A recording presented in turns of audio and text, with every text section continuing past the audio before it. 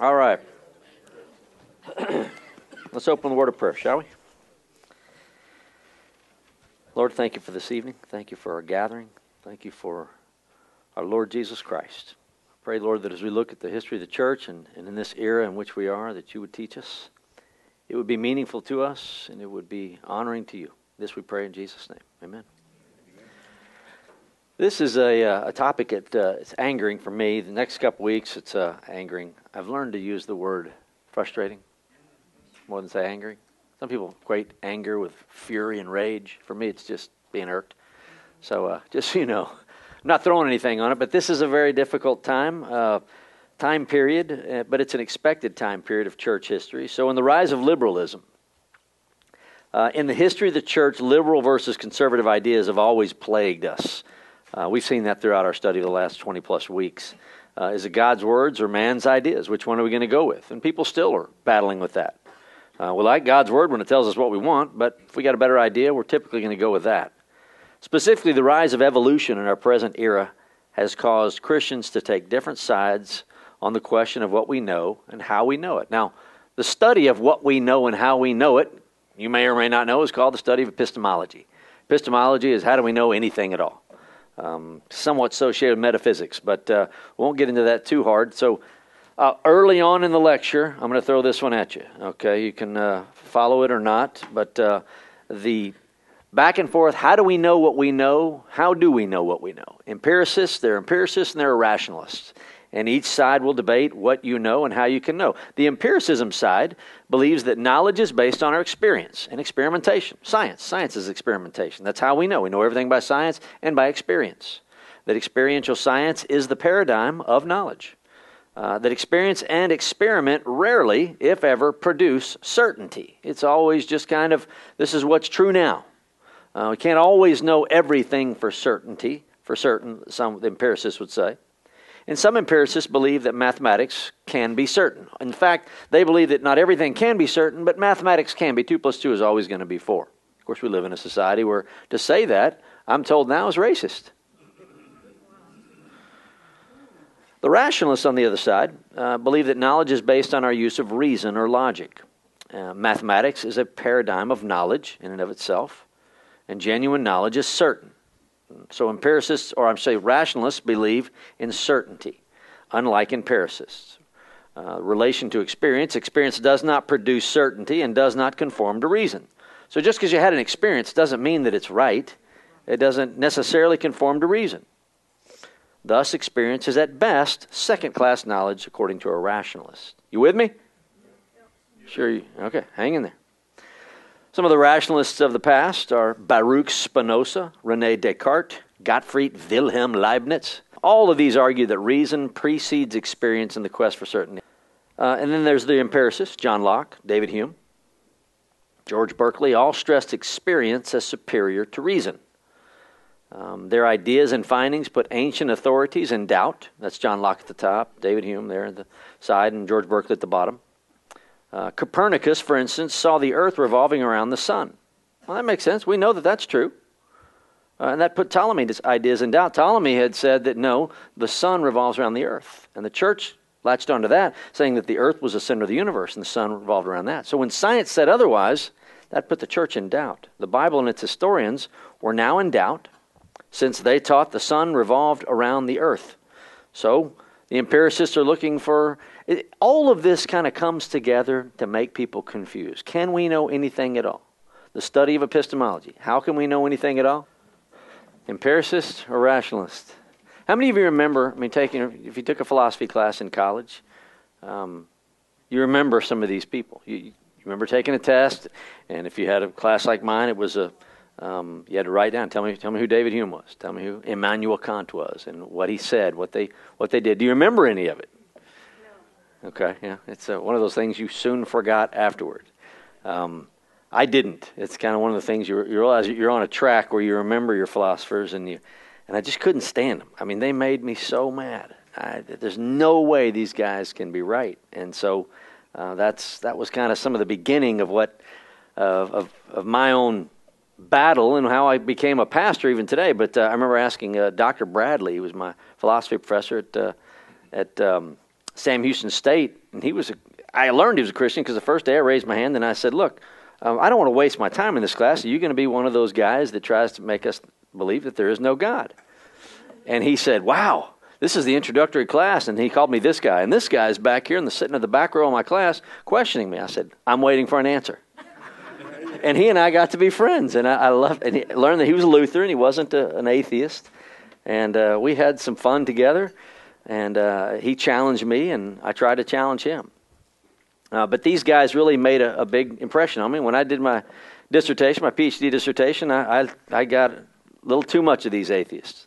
And so I learned quite a bit. So if you know a little bit something about them, you can maybe feel my pain and struggle with them. In the past, church history, we've seen this. It was revelation, that's God's revealed word, plus tradition, plus reason. Tradition kept heresy in check, tended to anyway. In the Enlightenment, that's the time period of these liberals, man freed himself from his nannies, quote unquote, and the ancient authorities and the Bible. In other words, the old church historians, the old church fathers, here's what they said, they were your nannies, and the Bible, they were your nannies. Stop listening to these people and listen to reason. People still say that. It turned into philosophy plus evolution plus higher criticism, which spit out what's today known as a social gospel. Not much gospel at all. Christians began to see science as superior to the teachings of the Bible, then and now. And that's really, we're talking about church history, that's where I've brought us to at this point, is that's what we had in the past, the Bible, tradition, and now we come up and science has debunked all of this, and you still hear that today. Well, I'm not a Christian, I can't be a Christian, I believe in science. They don't contradict. They can't contradict. God created science because God exists. Before 1880, most universities were Christian. Afterward, they turned liberal. Faith comes, we read from Romans chapter 10, verse 17, faith comes from hearing the message, and the message is heard through the word of Christ. So how do we believe the truth? We hear the truth preached. That's what we believe. God's word says it. Our lives attest to it. This fell, however, on deaf ears during the Enlightenment. They rejected the faith of Hebrews 11:2, whereby it is impossible to please God without faith. We believe that which we don't know, because what we know is that God is good and God made this. We may not be able to see everything. We may not be able to make sense of everything, but we know and we believe what we do not have. We have enough faith to believe what God has said to be true, even if we can't prove it. Remember Anselm, around 1000? Archbishop of Canterbury, he said, I believe in order that I may understand. Many people are trying to understand so that they can believe. Anselm said, no, I believe what God has said to enlighten myself so that I can be enlightened to understand. This was rejected in favor of I experience in order that I may believe. And people today will say that I need to experience God. In fact, there's a whole curriculum. Some of you went through it in your past. Experiencing God. You got to experience God. Do we have to experience God to know that God exists? Some do. And yet God exists whether we experience Him or not, right? So the Enlightenment said, here's some of the Enlightenment thinkers. We've seen this slide in the past. No original sin. Man is not born sinful. Has no need for salvation. Contradicting the Bible and refuting Augustine, who said we were born with original sin. Natural disasters, they say, prove God has no mercy, no involvement in the world, does not love the world He created. The Bible is merely a collection of man-made documents. Jesus is not God, only a good moral teacher. Jesus' death was only an example of self-sacrifice. Now, guys, that is the world where we live today. That's what most of the world thinks. That's what many, if not most, the majority of churches on this planet believe. Do you know that? If you're young and you've never been anywhere except this church or Bible-thumping churches, you don't know that. That's what's out there. Most churches believe that because most of their preachers went to liberal seminaries and they don't believe in Jesus Christ. David Hume didn't even, by Hume's own logic, he can't exist. I'll get to you, Charlie. Hold on. He can't exist. Why? Because he says anything that happens once is disproved. He's trying to disprove miracles. It can't be proven. It's happened once. It's got to happen many times over and over again for it to be proven. Well, David Hume was only born once. By his own logic, he can't be proven. Yeah, Charlie. So if most people believe that, or most churches believe that, are they teaching that in seminaries? Sure. Oh, yeah. They're teaching in most seminaries. That's why your pastors believe it. So David Hume, in rationalism, sought to prove God by reason. In empiricism, sought to prove God by experience. Hume didn't believe anything. 1711 to 1776, he said that both are simply pictures of reality. No way to know if these pictures are true. Now note this. He would never like to speak in absolutes. He would say there's no way to know these pictures are true. Nothing can be known. And my sarcasm is in the parentheses. To say nothing can be known implies that you know something whereby you can say nothing can be known. All of his philosophy, you can knock this guy out of the park in about 3 sentences. And yet he ruled the day in the past and continues to in many philosophical departments today. He would say everything is not necessarily. Everything has a ness to it. You know, there's goodness, there's badness, Eliot-ness. That's my old philosophy for professor's joke, and you still with us. Yeah, it's a good ness. And so he would say, okay, if there's smoke, there's smoke. There must be a fire. Not necessarily. There's thunder. There's thunder. There must have been lightning. Not necessarily. Maybe somebody didn't see the lightning. You did. We don't even know the lightning actually existed. In his way of thinking, there's no way to conclude anything, even his own existence. Immanuel Kant comes out. He says he woke up from his academic slumber, came to life. He didn't give us a whole lot. He said we could know the visible and the physical. He called it the phenomenal. We can know the phenomenal. The invisible and metaphysical, however, cannot be known. Again, how does he know? He must know so much of it. It requires more than knowledge, we say, to make that conclusion. And these guys were the smartest of the day. Here he's saying that we cannot know the invisible and metaphysical. You've got to know that there is a visible and metaphysical in order to say you can't know the visible, invisible, and metaphysical. He basically believed that man could not know God, but he could have a basic knowledge of God. So he was not an atheist. He said we can't know God, but there is a God. We must live like there is a God without any real good reason. Yet God made himself known, and we know that by that which is knowable, Jesus Christ. God became man to make himself knowable. Immanuel Kant, David Hume, didn't believe that. Here's another good curse word for the third 3-foot putt you miss on your next round of golf. George Wilhelm Friedrich Hegel. Just say that instead of the regular words. He believed in evolving truth.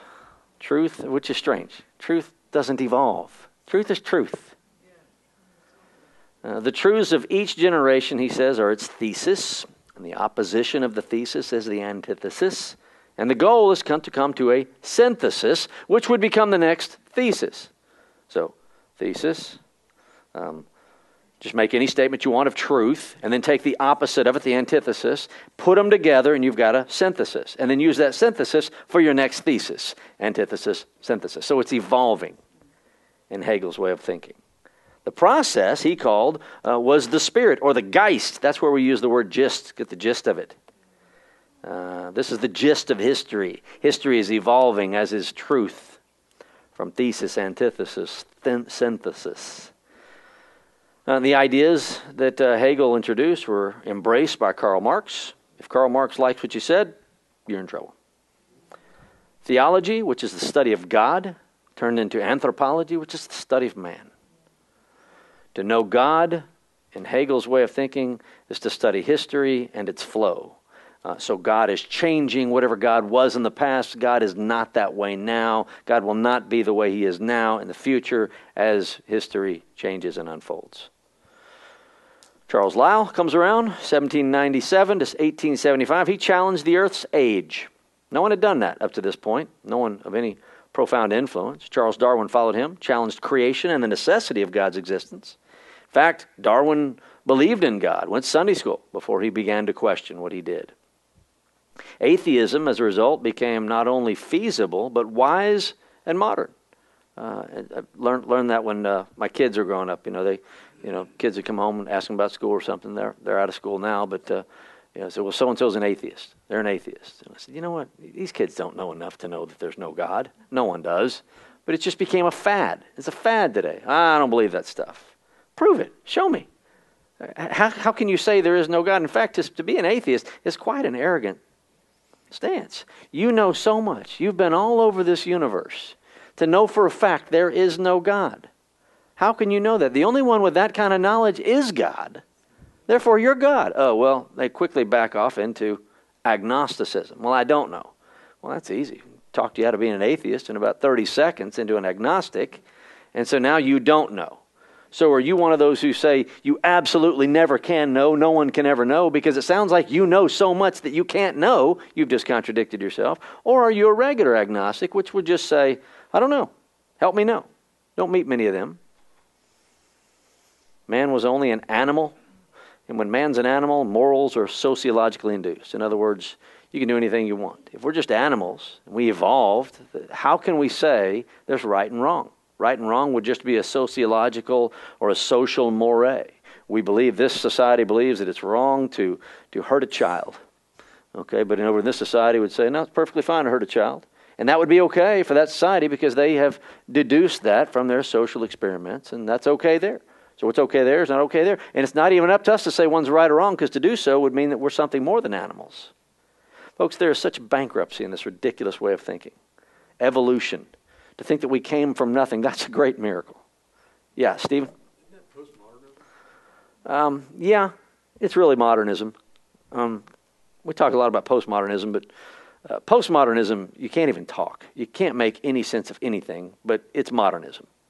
We can't, no one can, it's called postmodernism today, but it's just modernism. Modernism is to question everything, just like we're doing here, but postmodernism is to go out. In other words, I've heard it illustrated like a baseball game. Before modernism, a strike was a strike. The ball's got to hit some area of the plate between the knees and the shoulders. That's a strike. In modernism, we're not sure there's a plate there at all. In postmodernism, what's baseball? And so you can't communicate in postmodernism because there is no logic flow to even language. So it's modernism more than anything. Charles Darwin said, I did not then in the least doubt the strict and the literal truth of every word in the Bible. It never struck me how illogical it was to say that I believed in what I could not understand and what is in fact unintelligible. From September 1884 onwards, I devoted all my time to arranging my huge piles of notes, to observing and experimenting in relation to the transmutation of the species. It was evident that such facts as these could be explained on the supposition that the species became gradually modified. You know, he's in the Galapagos Islands, and he's looking at beaks on birds. They change, which is adaptation, as you know, adapting to one's environment. It becomes, in the modern world, that this is evolution. It evolves, comes out of nothing. Evolution's got to start somewhere, but, you get, if you've ever watched a good sarcastic apologist, they'll ask, okay, well, tell me is it still a bird? The beak is different, but it's still a bird, right? Well, yeah, it's still a bird. Okay, well, what was it before that? It was a bird, but evolution says it evolved from something other than a bird.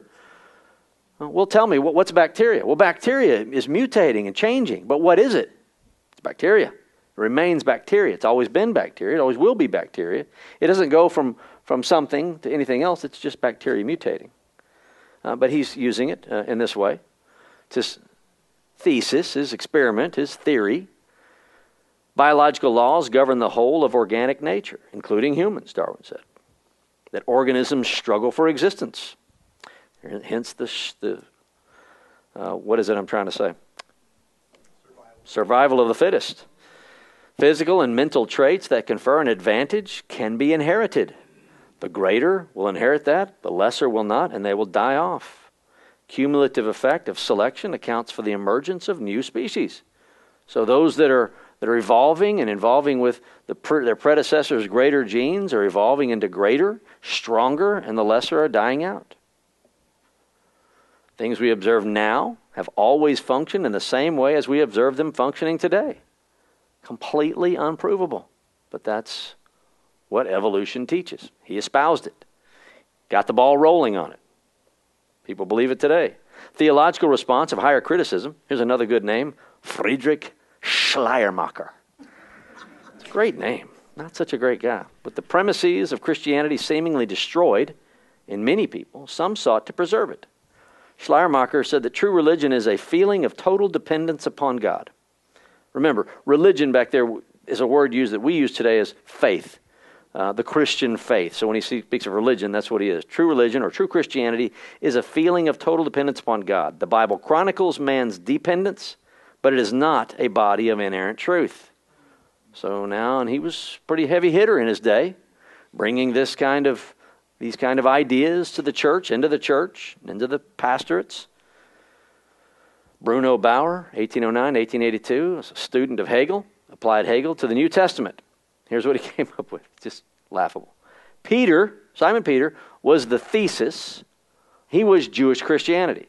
Paul was the antithesis, or Gentile Christianity, because Peter went to the Jews, Paul went to the Gentiles. They both went to this other groups too. John and Luke, which is God's love for all, was the synthesis. Bruno Bauer, don't buy his stuff. David Strauss, 1808 to 1874, sought to demythologize the historical Jesus. Today, his movement has devolved in what's today known as the Jesus Seminar. The Jesus Seminar. Sounds like a Christian group, doesn't it? No, we're going to demythologize. So we're going to go through the Bible and demythologize. Take all the miracles out because those are myths. Let's get rid of them all. And what do we have left? Not much. Albrecht Ritschl sought to find the quote, unquote, grain amid the chaff of the Bible. Who gives him the ability to do that? I mean, what is his standard of finding what's not a grain? And people do that today. People will say today, I don't believe in this. Typically, it's I don't believe in election. I don't believe that women should be kept from preaching. Okay, well, where do you get that? Because those things are in the Bible. Well, I think those are cultural. You think they were, or do you know they were? Was it also cultural when Jesus said, I am the way, the truth, the life? No man comes to the Father but by me. Was that just a cultural saying at the time? What else are we dependent upon your study of the Bible that we have to believe or not believe? So let's get rid of this stuff out of the Bible that we don't like.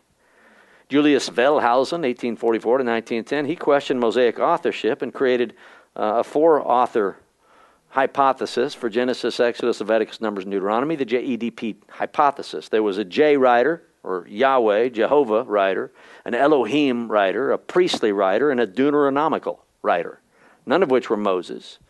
But here's the good thing.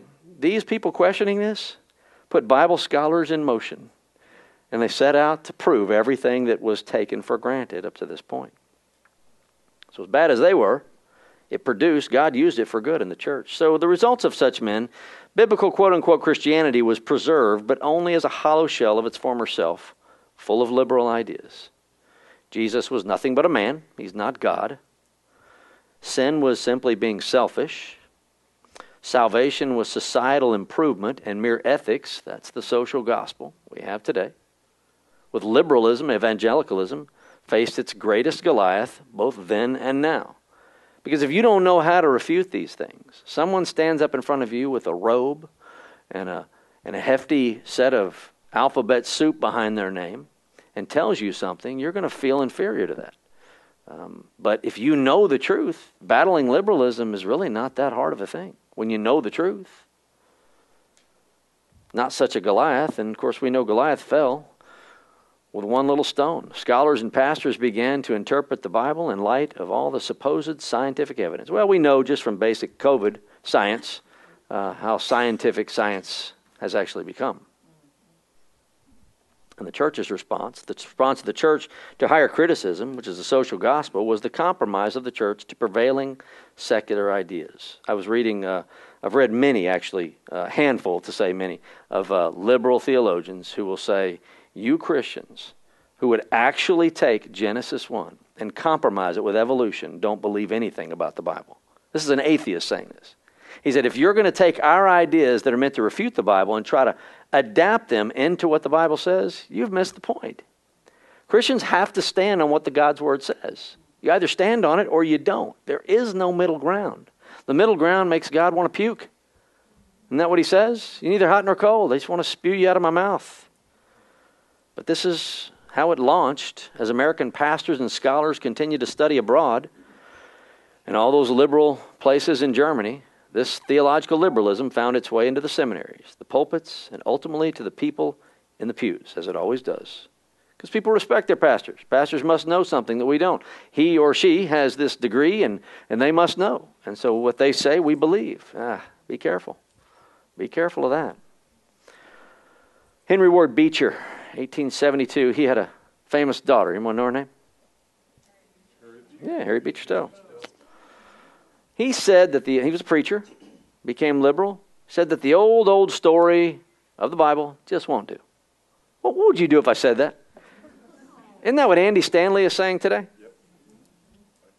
It won't do. He says, if ministers do not make their theological systems conform to the facts as they are, the time will not be far distant when the pulpit will be like the voice crying in the wilderness. Well, unfortunately, he phrases it wrong. He would be right if they were facts. If what the Bible said was actually refuted by facts, yeah, the Bible would be in question. But there are no scientific facts that in any way refute the Bible. There just isn't. There are different ideas. There's evolution and there's creation. Neither of these can be proven, folks. Make sure you know that. Neither of these can be proven. No one was there in the beginning. It's a matter of what you believe. There are PhDs and extremely intelligent people on this side, extremely intelligent people on this side. It's not about being intelligent. It's about a worldview and what you believe can be. Now, the creationists will show you it doesn't have to be that the earth is millions and billions of years old. And they've done that. We'll look at a little bit of that tonight. So there are three ways that we can resolve the apparent contradiction.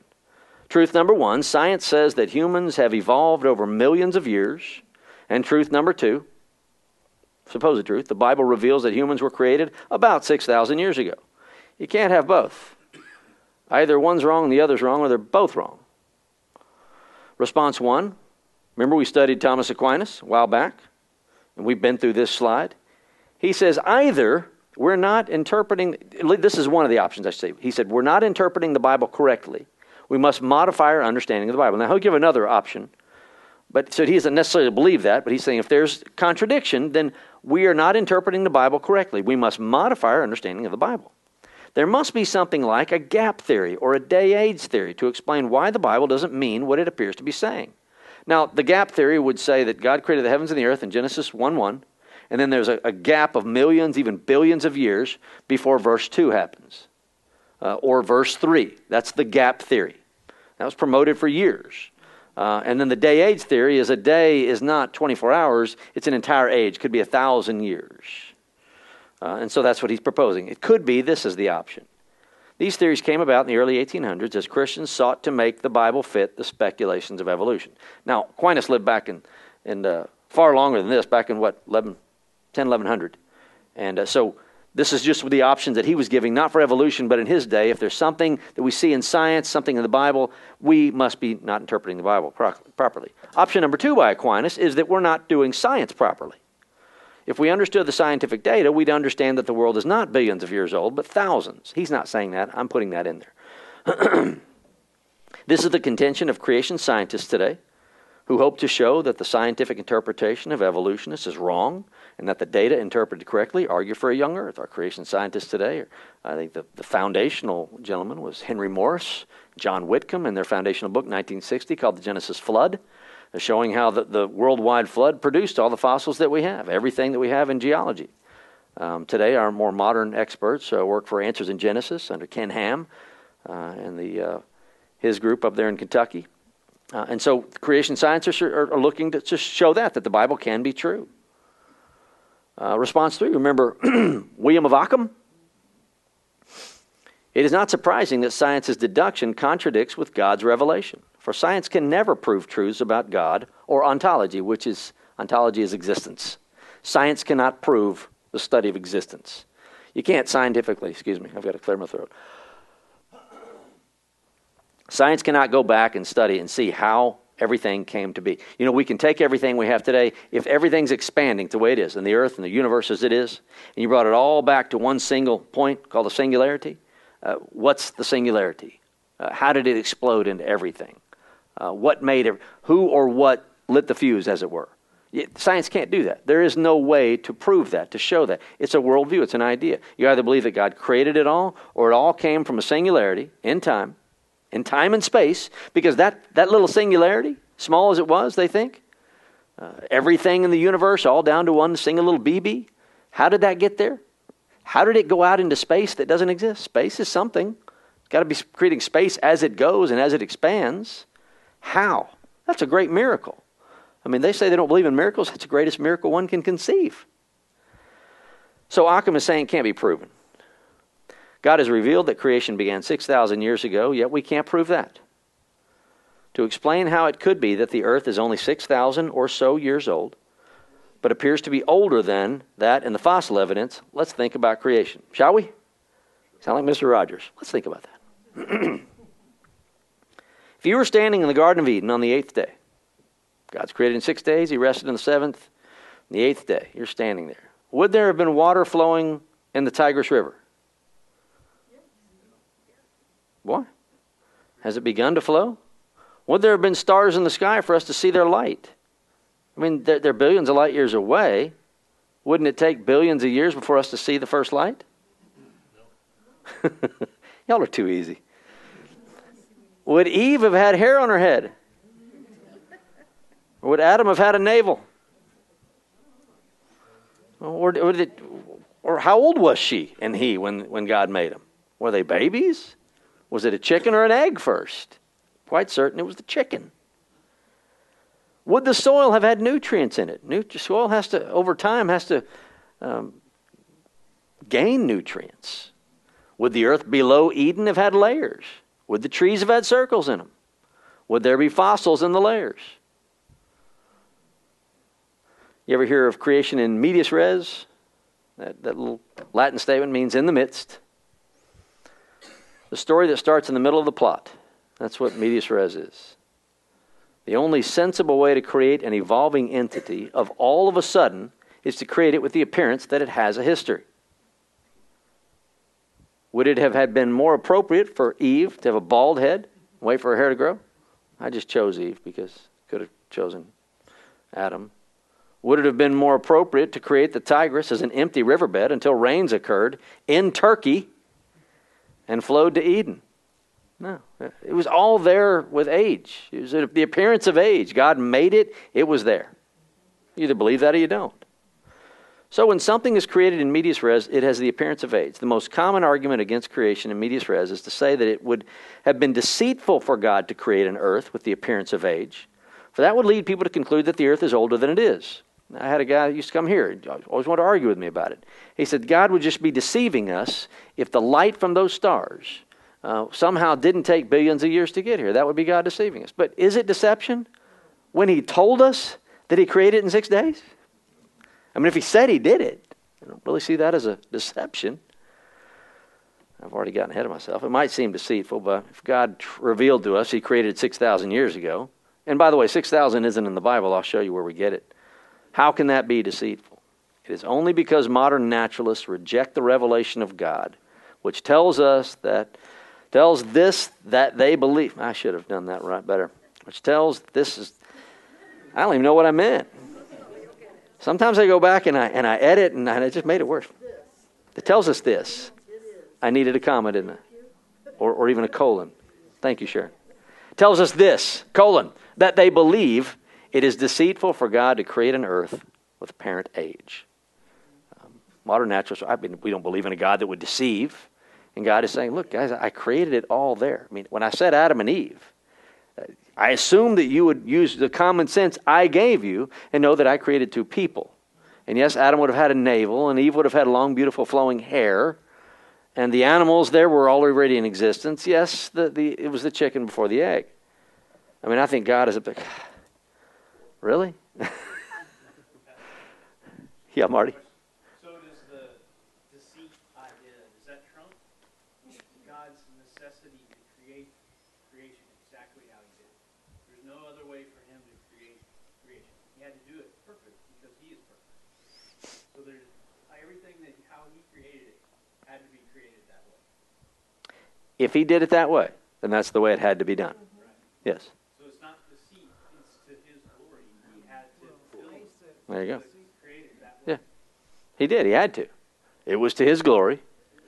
If He would have done it another way, that would have been to His glory. But He doesn't say, I made two babies.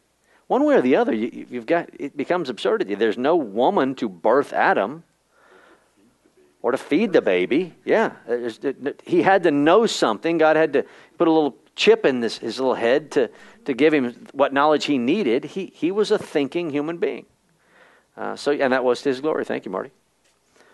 So when we look at Christian truth versus man's truth, let's take a look at where we get 6,000 years from the Bible. Philosophy says that matter is evil. Materialism. Matter is evil. We've seen this. Gnosticism. Yet the Bible says that Jesus was sinless and he had a body. So if all matter is evil, then Jesus would be evil. But if he had a body, then he would have been evil. This is a contradiction. You can't have both. So Jesus couldn't have had a body. He only appeared to have one, and we looked at that in the past, a long time ago, called docetism. Docetism is a Greek word from dokeo. It means to think, to seem. It seemed like he had a body, but he didn't, because if he'd had a body, he'd have been evil, and we know Jesus wasn't evil. Docetism.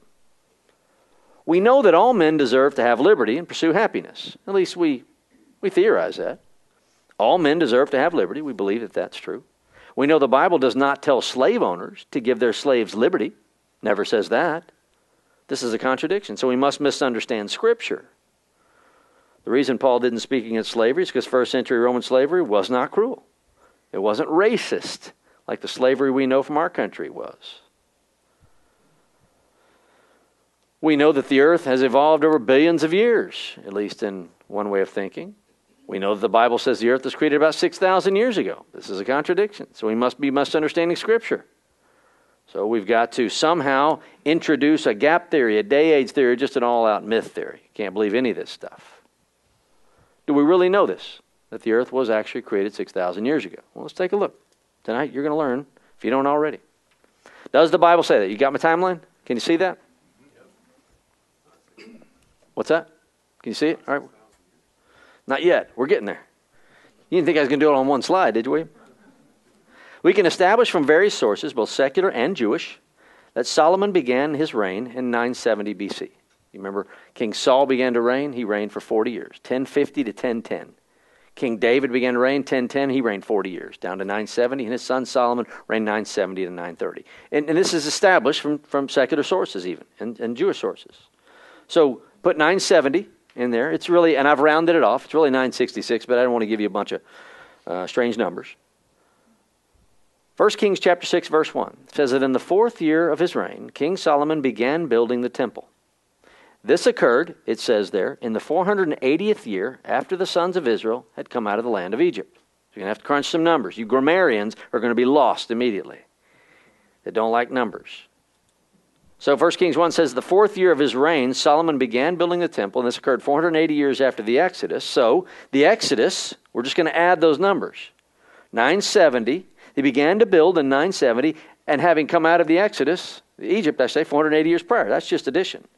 So you add those together, 1450 BC. So we believe that the Exodus from Egypt occurred in 1450 BC. We're just crunching the numbers that the Bible's giving us. God's inerrant word. Exodus 12:41 says the Exodus occurred 430 years to the day, quote unquote, from the time the family of Jacob went to Egypt to see Joseph, because they had learned he was alive. Okay, so we're going to go backwards a little bit more. That means Jacob went into Egypt sometime around 1880 BC. Again, just crunching the numbers the Bible gives us. Genesis 47:9 says that Jacob was 130 years old when he went to Egypt. Genesis 25:26 says that Isaac, his son, or his dad, I should say, was 60 years old when Jacob was born. And Genesis 21:5 says Abraham was 100 years old when Isaac was born. More numbers we've been given. That means Abraham was born around 2170 BC. We're just adding those numbers and going backwards because we're BC. So Abraham, when you're reading in your Bible and you come to Genesis 12 and you come across Abram, not quite Abraham yet, you're about 2100 BC. The genealogy from Genesis 11 adds up to 290 years between the birth of Abraham and the birth of Shem, who preceded him. That means Shem was born around 2460 BC. Remember Shem, one of the 3 sons of Noah, Shem, Ham, and Japheth? The genealogy of Genesis 5 adds up to 651 years, or 1651 years, between the birth of Shem and the creation of Adam. That means Adam was created around the year 4015 BC. Just using the numbers God has given us.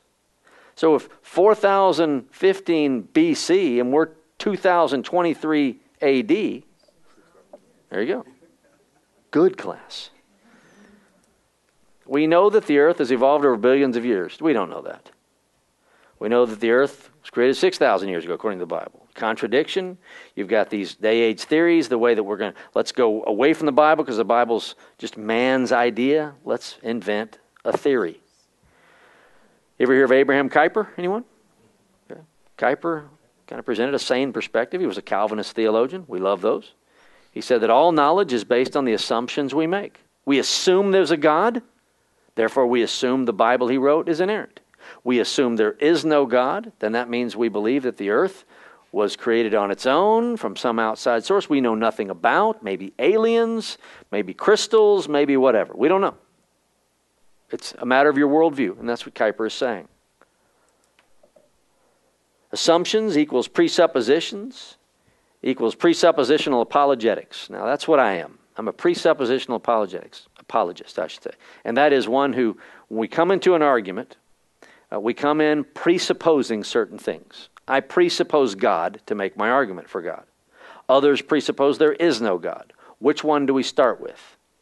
Well, without knowing it, the atheist starts the argument with God. Not only do they deep down know there's a God, if they're going to start their arguments with logic, the answer is why? Why do you get to start with logic? Where does that come from? Well, I don't know. How does a civilization, how does a universe that has exploded chaotically, out of nothing from nothing, which makes no scientific sense, how does that all settle together and have laws? Laws of logic that cannot be broken. How? How can that be? It can't be. It's not scientific. Explosions create chaos. They don't create order. All of them. Try it. I dare you. Try exploding anything and see if it creates something wonderful that you can keep. Wow, look at that. That doesn't happen. That's science.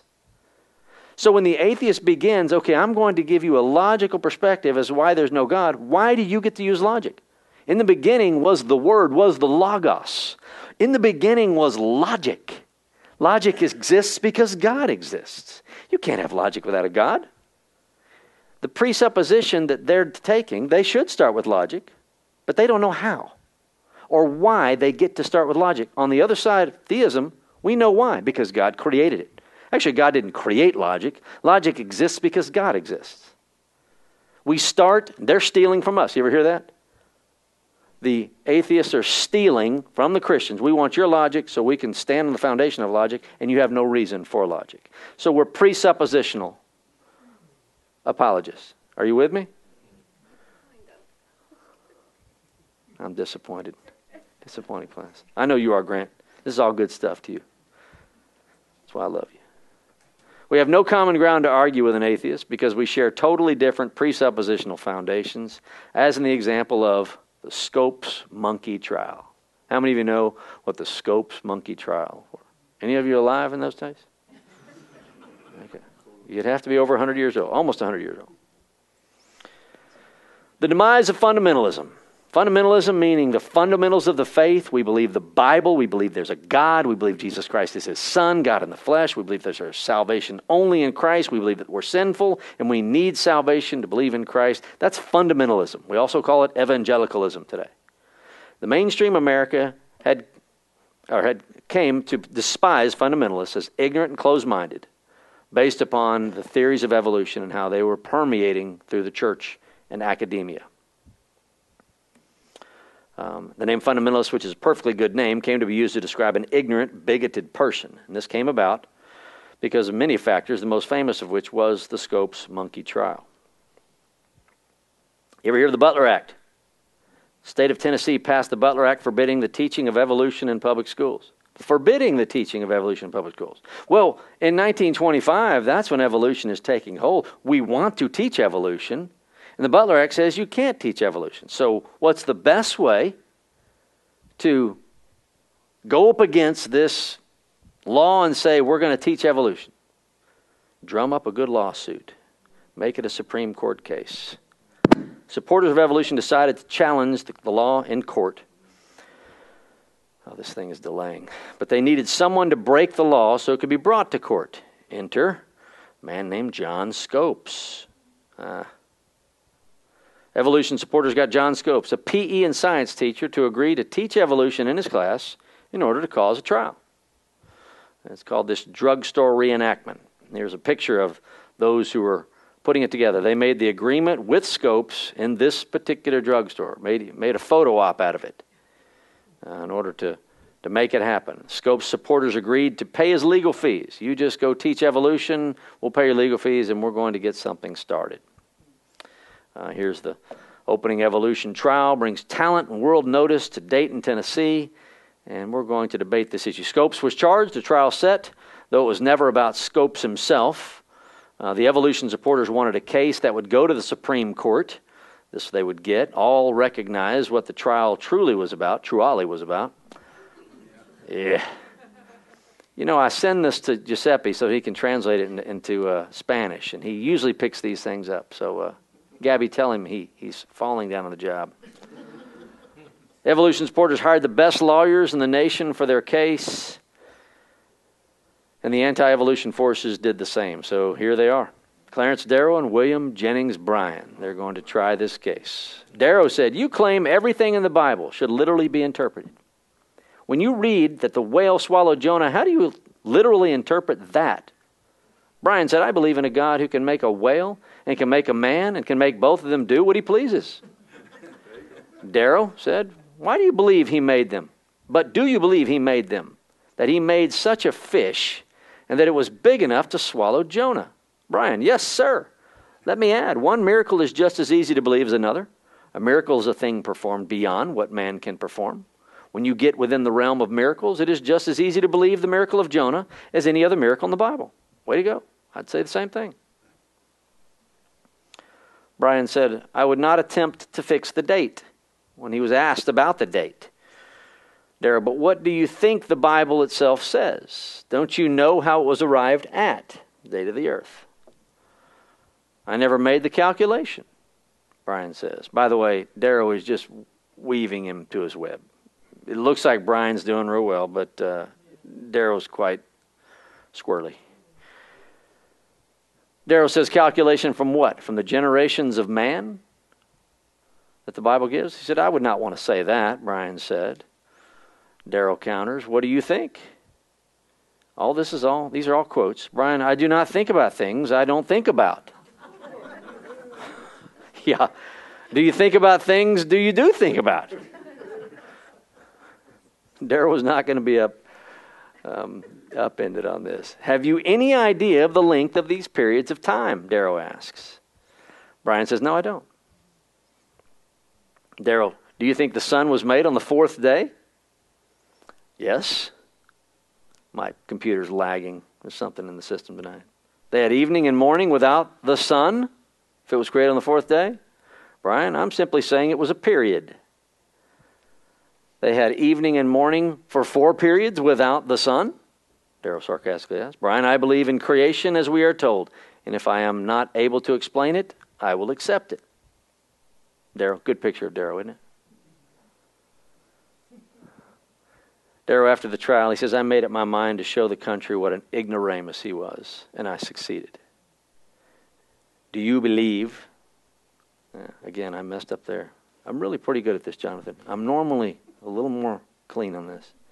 "Do you believe there's any way a guy like Bryan could hope to convince a guy like Darrow the truth using logic alone? Do you think that?" If you do, if you think that, it's naive.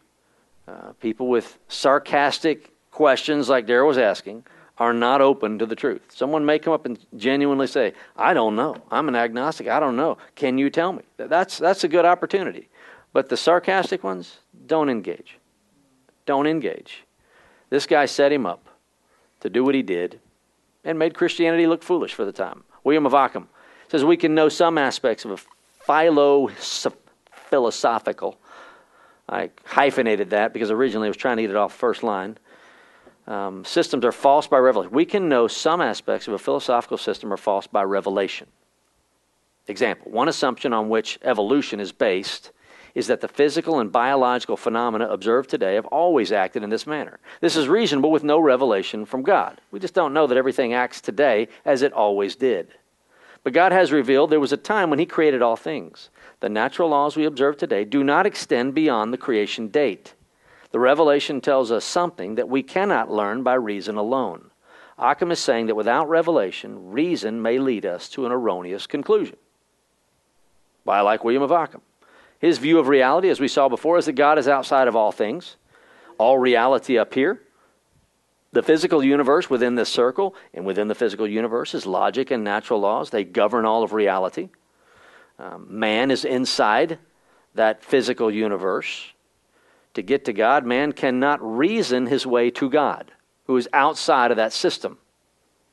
God must reveal himself to man. That's Occam. And he did. God has revealed himself to man in the creation itself. Natural revelation, and more specifically, through his Son Jesus Christ and the word he left with us. Modernism says, if you will, postmodernism. Modernism says, here's all reality within this circle. Logic and natural laws govern all of reality. That man is within that reality or that realm. Man can reason his way to all truth, even to God if there is a God. But he has to reason his way there. It's the only way he can get it. Modernism. Also, if the Bible says something and if it is true, then we must be able to harmonize that with what we know from science, because all truth is one, and we do. I mean, there is no God's truth and scientific truth. Truth is truth. The Bible does not contain every bit of truth in the world. There's truth outside of the Bible. That's not me saying you need to go read other sources, but truth is found in medical journals. Truth is found in comic strips. I mean, truth is truth. In God's revelation, God must reveal himself to man in contrast to modernism. And finally, the bottom line of simple application is this, and that is that don't be threatened when scientists say they've proven things that contradict the Bible. Always come along and find a different one that says, no. You ever see on the news, scientists found this fossil and it questions everything they believe. Apparently the moon, this is amazing. We just learned the other day, do you know the moon is 40 million years older than we thought? Or was it 40 billion? 40 million years old. Wow. That changes everything in my life. And how do they know that? How do they know that? Interesting thing is the sun, if the sun is this big, you know the sun loses a certain amount of mass every moment. That means if you go back billions of years, how big was the sun? If it's losing a steady mass at the same rate today as always, and we don't know that. So if it gets this big, let's say, okay, here's the earth, here's the sun, and here's the earth. What happens when that sun was that big? The moon's the same way. If the moon is moving away from the earth a certain amount of distance, very small distance every year, 40 million years later, that means the earth at one time had the moon sitting on top of it. If you take their rates, if you take the silliness of it. I mean, it's just, I think you see the point. Their science contradicts itself every year. If you're into fitness, I mean, you read a fitness article today, don't read it, because it'll be contradicted next week. Don't eat carbs. Eat carbs. White rice, terrible for you. Eat brown rice. No, brown rice is terrible for you. Eat white rice. That's what I heard the other day. White rice. There's a reason why Asians take that brown shell off. They know about. I don't know which one to eat. I order brown rice because I think it's better. It's just, yeah, potatoes. My wife won't let me eat potatoes. She says they're bad for you. She doesn't. She just makes fun of me. She doesn't keep me from doing it. And never seek to conform your understanding of the Bible to modern science. Read science. Be a scientist. But don't let it dictate what you believe. Now, next week we'll look at part 2 of this. Fundamentalism, evangelicalism. I'm really going to make you upset with and show you where the church is today based on what certain theologians have said and how so many have followed him. And I'm going to show you a couple of heroes. If you've never been introduced to J. Grisham Machen, one of the great heroes of the faith, and most people have never heard of him. And early 20th century guy, one of the great heroes of conservative theology. Close us in a word of prayer. Lord, thank you again for our time. Thank you for your word. I pray you would keep us faithful. Make us faithful and keep us faithful to your word. May it be our joy to serve you. May we have an answer for all who ask us about the hope that resides within us in Jesus Christ. May we give the truth and explain it in love or not at all. This we pray in Jesus' name. Amen. You've been listening to a sermon by Dr. Lance Waldy, Senior Pastor of Harvest Bible Church in Cypress, Texas.